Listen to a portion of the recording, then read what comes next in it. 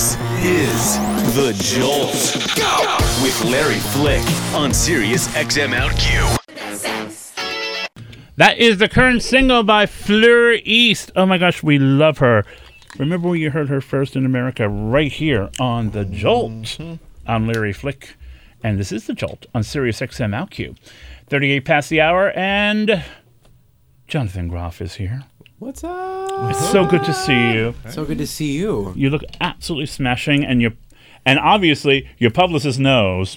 Look at her. Look at her. She is giving you glamour for your nerves. Fantastic.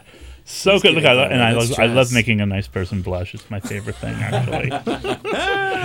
Jonathan Groff is here. You know, it's good to be Jonathan Groff.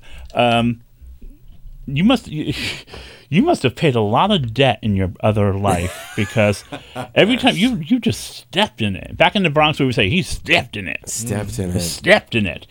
Because he's had this remarkable career up to this point, and now he's starring in Oh What, Hamilton, the show that is so big that it's become obnoxious. It's crazy. All right, It was just nominated for a Grammy today. I know. The album. Congratulations. Thank you.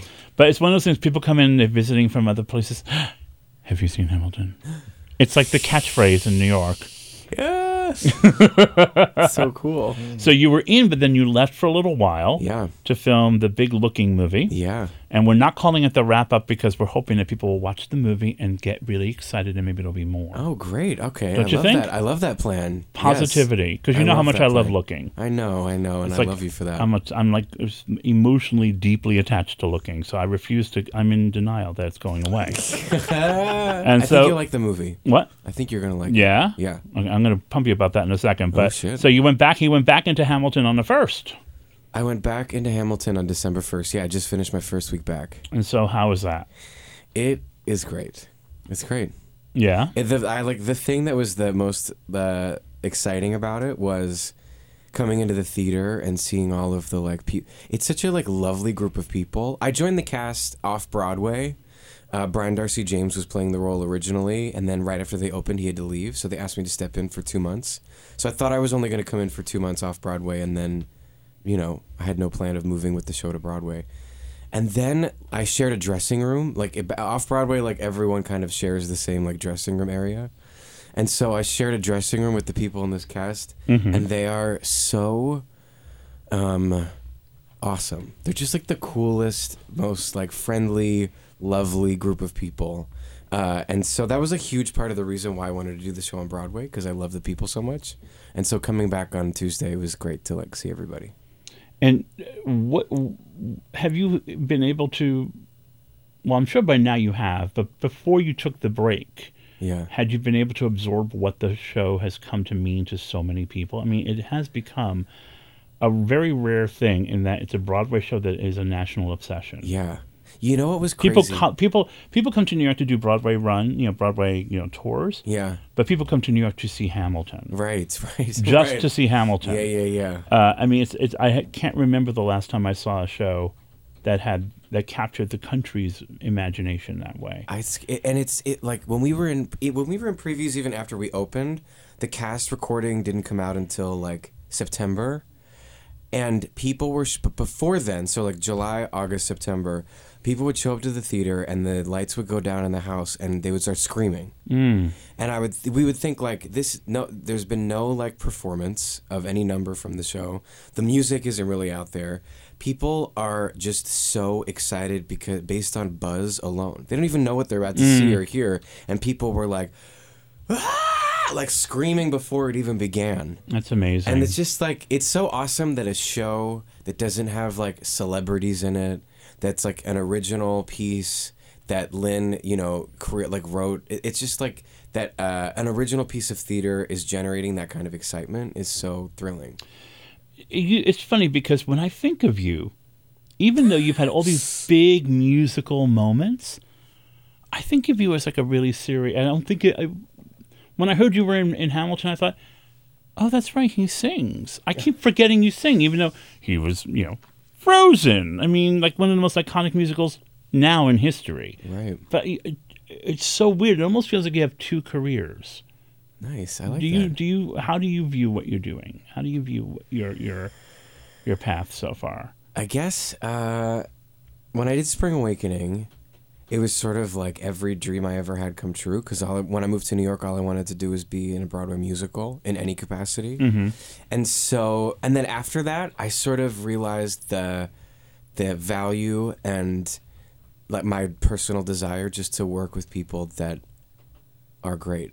And so that's sort of it. Like the medium, like whether it's TV, film, or stage or whatever, I just want to work with people that are really great. And Lynn and Tommy are what sort of brought me into the Hamilton experience, because I knew them and was friends with them, but I never worked with them. And so that's what sort of brought me in. And then I kind of fell in love with the company, who are also incredibly talented. So yeah, I just like try and work with people that I am inspired by. Do you wonder when your luck is going to run out? Just because I would be following you to see what numbers you're playing, I'm like you. I know, I've been lucky. But as my dad always says. But see, it's not. But see, I don't think it's luck, but I'm assuming that you do. Yeah, of course. Well, But I don't think it has anything to do with luck. I think it's you're that good. I think luck is. You have good instincts. Thank you. Luck is definitely a factor. There's so many people in New York. There's so many. When I first moved here, I was like number 373 on the audition sign-up sheet for the National Tour of the Sound of Music. So it's like, there's so many talented people here, and so many people want to be working, and so I feel lucky just to like have consistent work. It's hard enough to do that as an actor, How does it not? How have you managed to not let it screw you up? You don't seem screwed up. We haven't talked long enough for you to really understand how screwed up I am. I come in here and talk for 10 minutes. I know so my goal is to get you.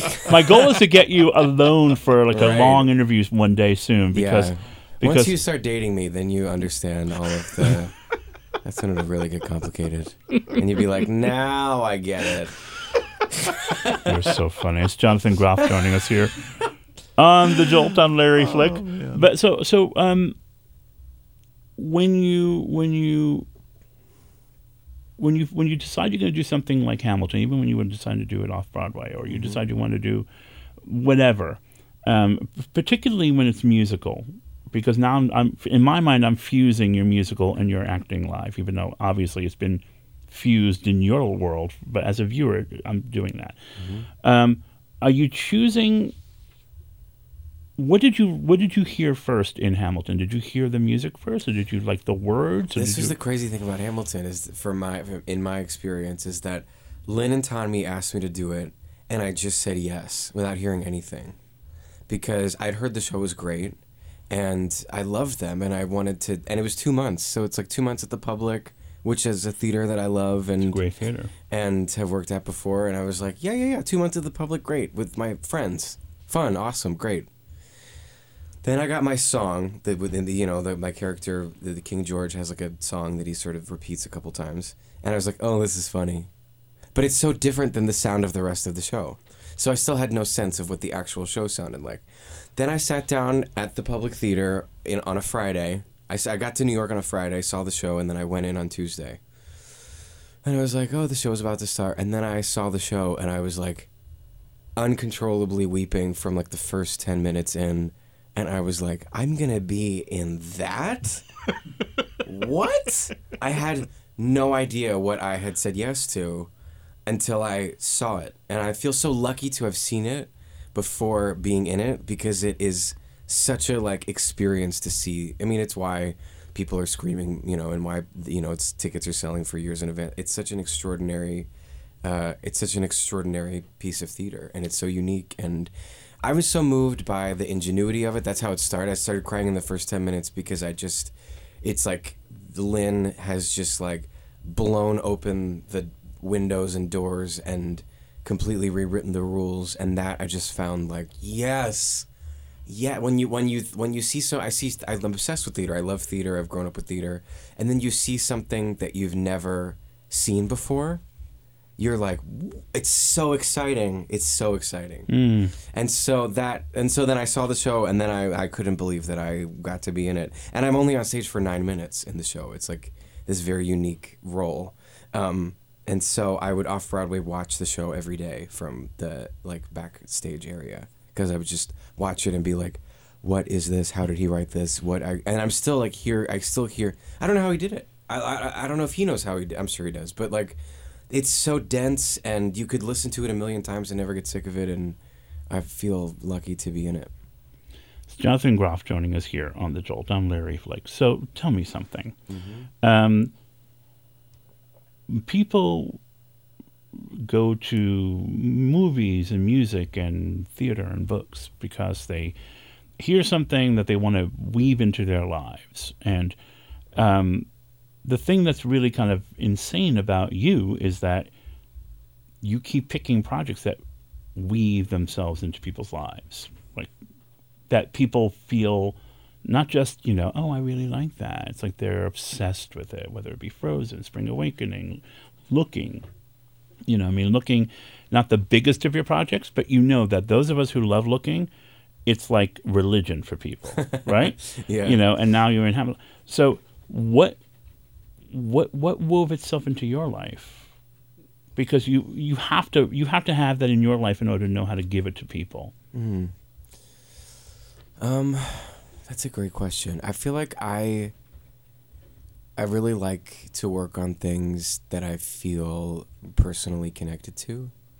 And I think that comes across, and like with Frozen, for example, Bobby and Kristen, who wrote the music, and Chris and Jen, who co-wrote and directed the film, they're so personally invested in that. They put their like blood and heart and guts and soul on the line to make that movie, and it's a personal thing for them. Lynn with Hamilton and Tommy and everybody, it's a very personal experience for them.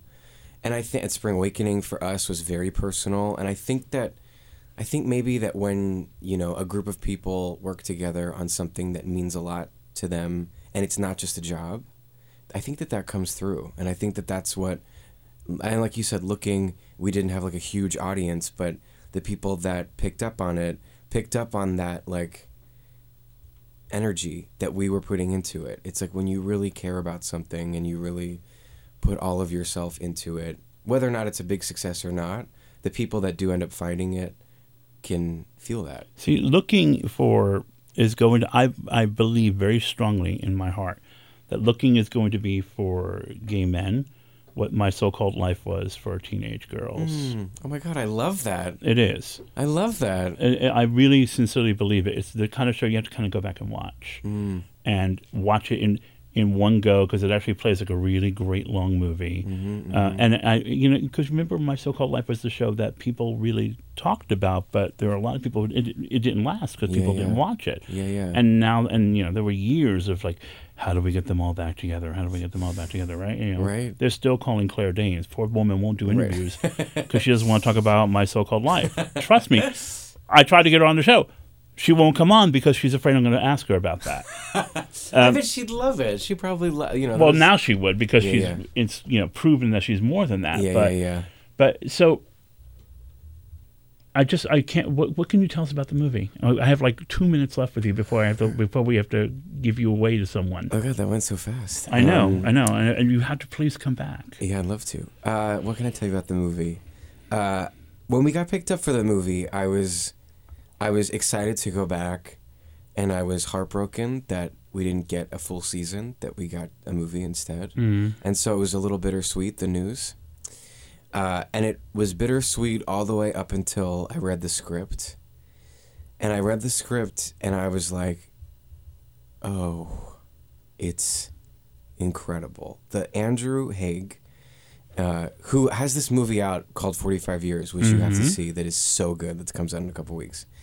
And Michael Lannon, who's our original creator of the show, wrote this script, and they managed somehow, this is what I could tell you about the movie, they managed somehow to find a way, story-wise, to include all of the characters and cover a lot of ground without it seeming contrived. And when I read the movie, I found it so moving. I mean, it's kind of like, the show was always billed as a comedy, and it was always sort of like, is it a comedy, or is it just like kind of a half hour of Looking? Who's to say whether it's a comedy or not? And this movie, it lives in the world of the show, but it's also kind of its own entity, and it's just so beautifully written. And we just got done filming it, and I hope that we did the script justice, because it on the page was extraordinary, and it felt like the correct way to sort of close the chapter. All right. I think we're all in, right? I think we're all in. So the question is, how many times have you rehearsed your Oscar speech? Oh, let's see. 0 times. 0 times? Yeah. You should start rehearsing 0 it. times. Okay. Because I think it's in your future, don't you think? Really, an Oscar? All right, great. You don't think so? Listen, someday? if you're sure, I'll take it. If someone hands me an Oscar, I'm not going to say no. I predict that Jonathan Groff will cry when he gets his Oscar. Because I think what we, you're a crier, aren't you? How do you know that? I could just tell you're a crier. Oh God! Now it's good. Now this is where the interview turns, and you start to see the real. I know. See, and just now you're getting out just in time. Exactly. But that means you're going to come back, and I'm going to get you alone and receive. It's always when there are other people in the room, it has to stay like. I'm going to get you, my pretty, because he's a crier, right? You're a crier. Yeah, I totally am. Yeah, I'm a big crybaby. But you're not an annoying crier. Okay, good. But you walk around and everything reminds you of a song. My God, are you in my head right now? What's happening? But is that true? Yeah. Does everything remind you of a song? A lot of things do, yeah. Stick around, y'all. He's going to get... crack him like an egg. Jonathan, thank you. Thank you. Stick around, there's more to come.